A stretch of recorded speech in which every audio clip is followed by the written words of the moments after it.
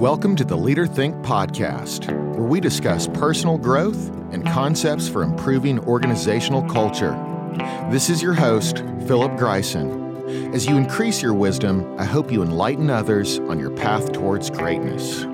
If you want to go further, head over to leaderthink.com. Hey everybody, today I wanted to share some thoughts on different forms of bias.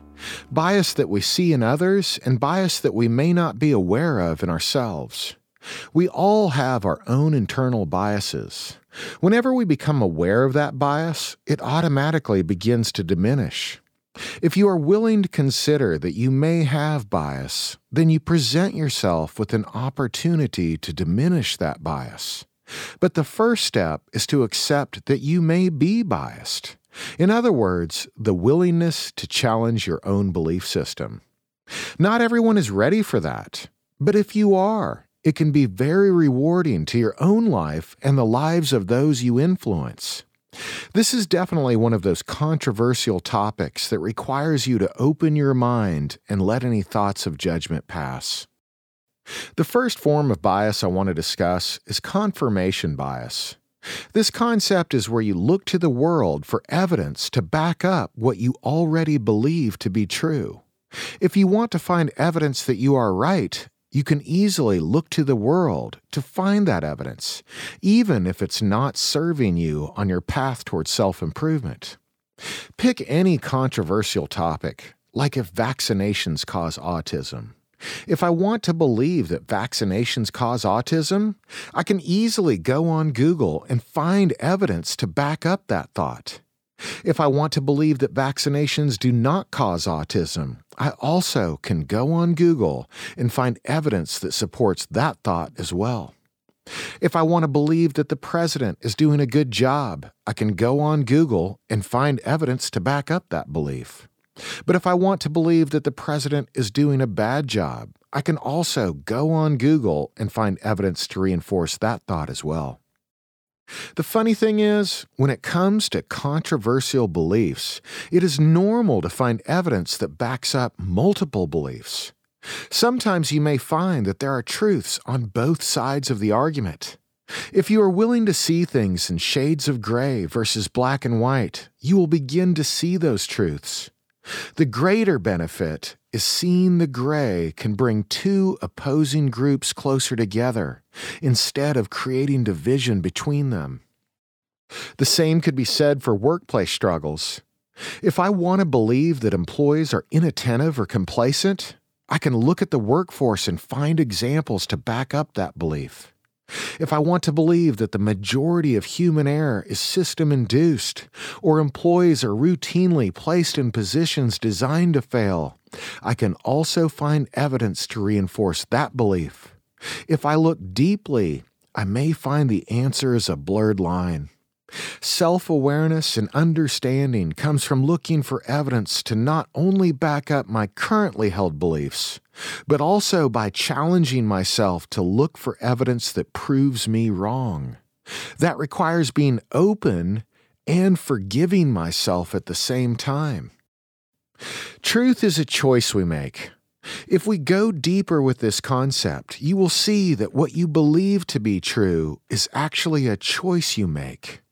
Whether it's the complacency of employees, the effect of vaccinations, or the job that the president is doing, the truth is that we choose our beliefs. We choose to believe what we believe to be true. Consider religion. How many different truths exist in different religions?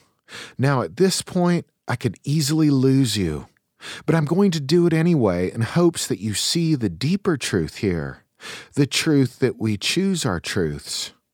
How many different truths regarding religion exist in this world?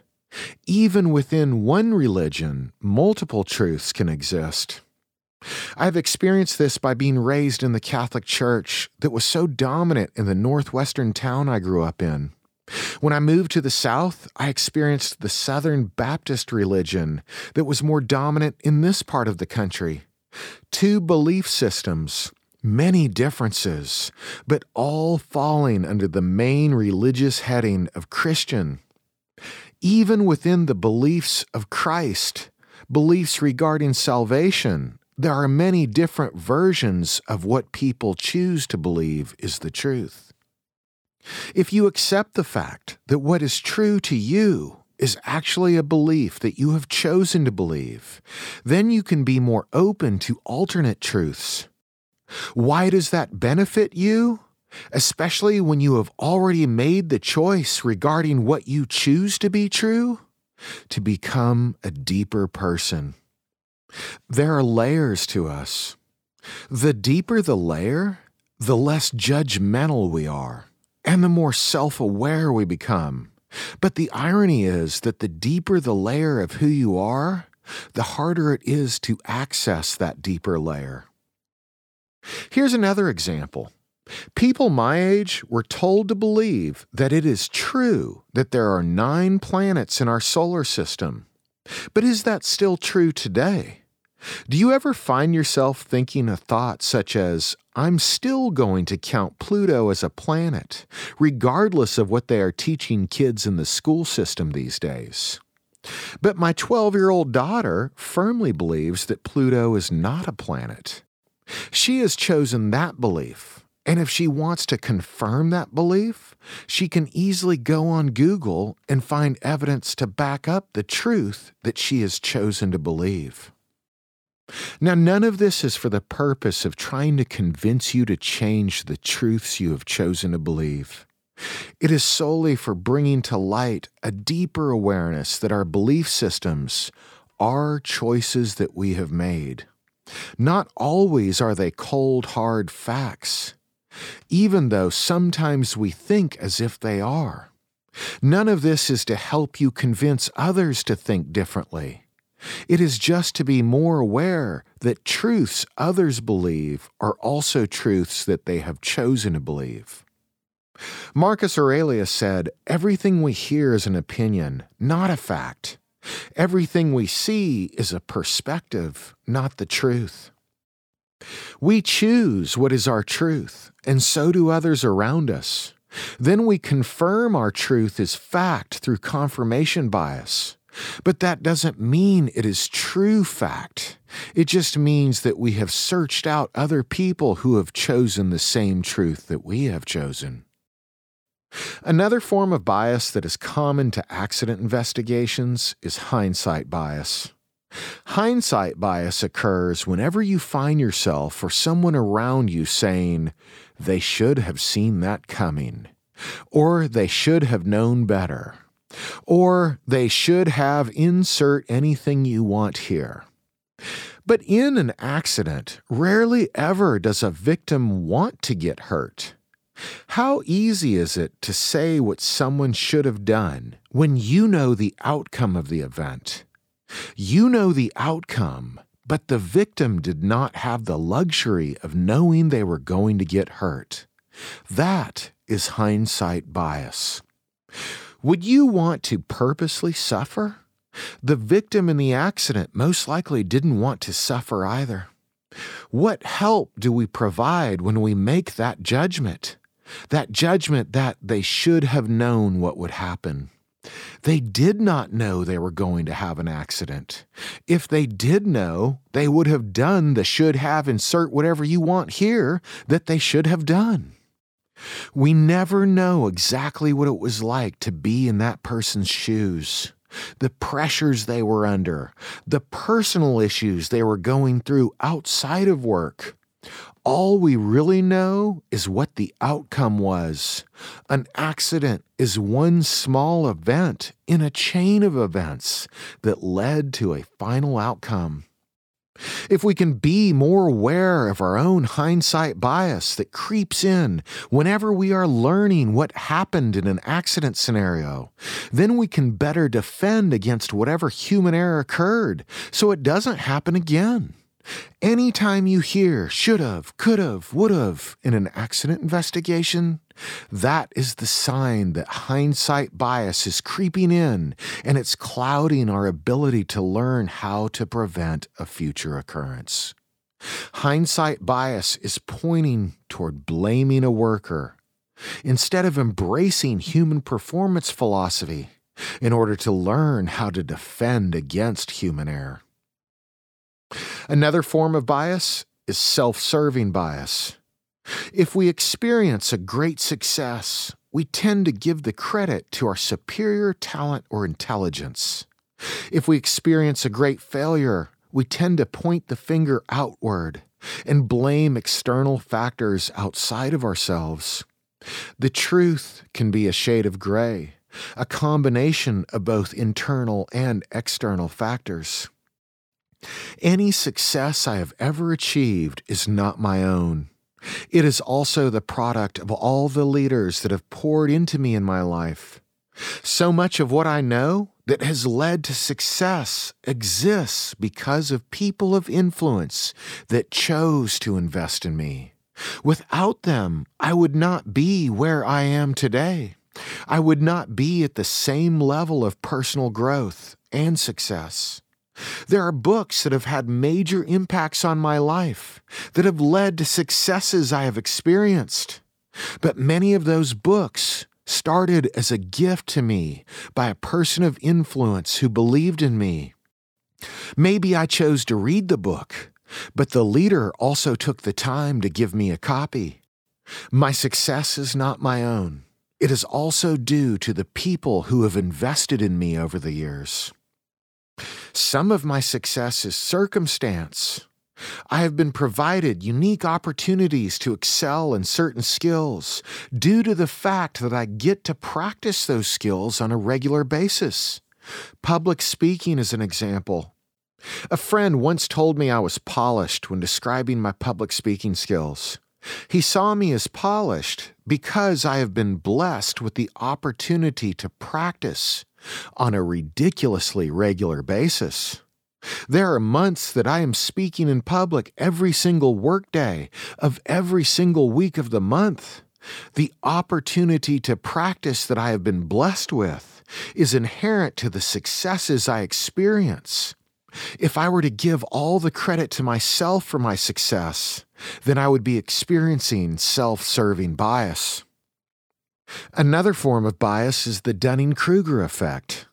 This is the tendency for unskilled individuals to overestimate their ability and for experts to underestimate their ability. It's normal for very talented people to think they aren't good enough or not celebrate how good they really are. At the same time, there are individuals who think their poop doesn't stink. But boy, does it ever. I see this a lot in the safety trainer world. Usually, the loudest people in the room know the least. The quieter people in the room tend to be the most intelligent, wise, self-aware, and the hardest working. This triggers a recent memory where there was this guy in this class I was teaching. He was the loudest, most confident personality in the room. But he also knew the least about safety management of anybody else in the room. The loudest guy in the room, who spoke the most in the loudest volume level, ironically, was also the least knowledgeable guy in the room. There was also this really quiet guy in the room. I couldn't help but notice how he was also one of the most intelligent and self-aware people in the class. He even quietly mentioned the Dunning-Kruger effect later in the week. He could have been referring to the loud, confident guy to explain his behavior. When overly confident people think that they know it all, they tend to advertise to the world that they know it all. They also tend to resist learning anything new. This can create laziness in their behavior and not encourage them to learn more, because they think they already know it all. Their confidence, their overconfidence, ends up being the very thing preventing them from learning. So the overconfident, who can often be the loudest people in the room, can actually be the least intelligent on the subject matter. On the other hand, the shy, less confident people tend to constantly search out new knowledge and new wisdom because they lack confidence in themselves. It drives them to work harder Their lack in self-confidence becomes the driving force that searches out continual knowledge. The irony in all this is that it can be a predictable experience for the loudest, most confident person in the room to be the least intelligent person in the room. They don't grow, they move backwards. They aren't learning due to their overconfidence in themselves. The world keeps moving forward while they stay the same, which means they are actually moving backwards or leaving themselves behind. The quieter, less confident people you encounter can be some of the most intelligent, growth-minded, self-aware people you will ever meet. That is the Dunning-Kruger effect.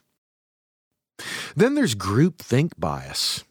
This occurs when a group of individuals morph into a common belief system. People tend to go along with groupthink, especially when there are highly influential leaders within the group. If Bob and Jim are really smart, successful people, others may go along with and adapt to their beliefs. They are conforming to groupthink. They minimize conflict when they conform. They create harmony when they conform. People can let go of alternative viewpoints just so they don't rock the boat. Many don't want to be the unpopular, resistant outsider, nor do they want to be criticized for the lone outside view. At the same time, the group may be suppressing alternate viewpoints, further isolating alternate beliefs that could be valuable to learning. The best ideas are always new thoughts that haven't been thought before. The last thing we want to do is to suppress a new idea. It's important to remember whenever you put together a focus group or an event learning team, the ideas of the team are not always true equal percentages of the thoughts of each individual. They're often mostly the thoughts of the loudest, most influential personalities in the group that have influenced others to adapt to their beliefs and not rock the boat. This is due to groupthink bias. If you consider the Dunning-Kruger effect could happen in combination with groupthink bias, the idea presented by the group could actually be a lesser intelligent version of the individual beliefs that have been silenced. There is a good chance that the most intelligent ideas have been suppressed a little. Although groupthink can be very productive, it is also productive to engage people one-on-one. The last form of bias I want to discuss is the fundamental attribution error. Stereotyping is a perfect example of this. I come from Eastern Washington. Hispanics have been living there for generations. If you see someone with brown skin and black hair and assume that they speak Spanish, you are committing the fundamental attribution error. If you are in Eastern Washington, there's a good chance that the person you are looking at may have been born there and speaks better English than Spanish, regardless of their skin tone. Another example is thinking that the person riding your bumper is just in too big of a hurry or a risky driver. I heard a story from a family member once that brings this to light. My father was driving down the road and someone was hell-bent on passing him. He originally thought that the driver was just in too big of a hurry and needed to chill out. My dad purposely tried to prevent him from passing. But when the driver was finally able to pass, my dad noticed that the driver was throwing up all over the steering wheel. Maybe the other driver was just trying to get to the hospital or get to a point where he could pull over and clean himself up. He said he never assumes why drivers are in a hurry after that experience. You never know what all strangers are going through. There are many forms of stereotyping that people do based on race, religion, age, sex, and political affiliation. But whenever we label someone, we narrow our focus. Labels never tell the full story. They might point in a direction, but they are more like a compass than a road map, and sometimes they can be way off base. People are deep and complex, and any label we give them never tells us the depth of who they really are. When we instantly label a person, we are committing the fundamental attribution error. So next time you go on the internet and find evidence that backs up something you believe to be true, just remember that doesn't make it true. You are just confirming that other people have chosen the same truth that you have chosen to believe. Whenever we make those should've, would've, could've statements about the behavior of others, especially if it involves workplace accidents, remind yourself that you have the luxury of knowing the outcome. The victim did not have that luxury. The next time you are in a class or a board meeting, remember that the loudest, most confident person in the room could be the least knowledgeable on the subject matter. The reserved, quiet, and less confident person could be the smartest person in the room and the hardest working. Remind yourself that the ideas of your safety committee could be groupthink bias. Their ideas may consist mostly of the opinions of 2 or 3 strong personalities in the group. It doesn't mean that the entire group actually believes in the idea presented. They may just not want to rock the boat. The majority of the committee may just be going along with the flow to avoid conflict.